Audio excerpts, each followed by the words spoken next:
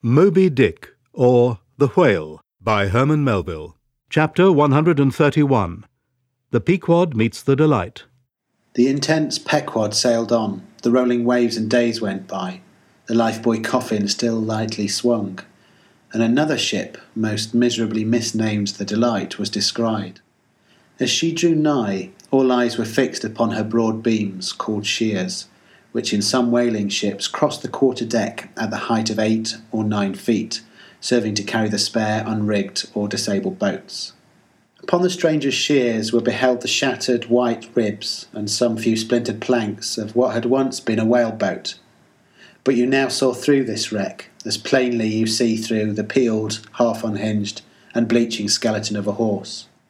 "Hast seen the white whale?"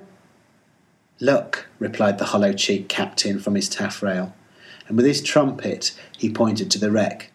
"Hast killed him?" "A harpoon that's not yet forged will never do that," answered the other, sadly, glancing upon the rounded hammock on the deck, whose gathered sides some noiseless sailors were busy in sewing together.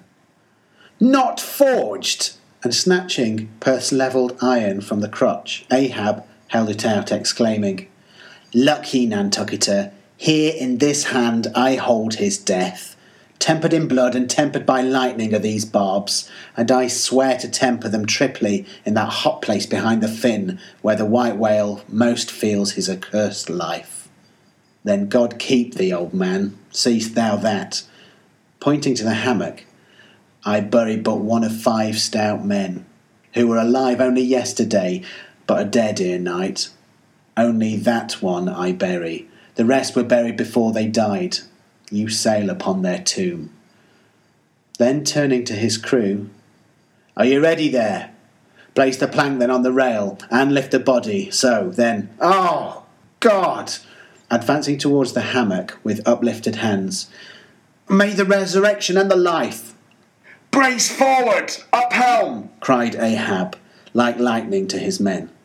But the suddenly started Pequod was not quick enough to escape the sound of the splash that the corpse soon made as it struck the sea. Not so quick indeed, but that some of the flying bubbles might have sprinkled her hull with their ghostly baptism. As Ahab now glided from the dejected Delight, the strange lifebuoy hanging at the Pequod's stern came into conspicuous relief. "Ha! Yonder! Look yonder, men!" cried a foreboding voice in her wake. "In vain, oh ye strangers, ye fly our sad burial. Ye but turn us your taffrail to show us your coffin.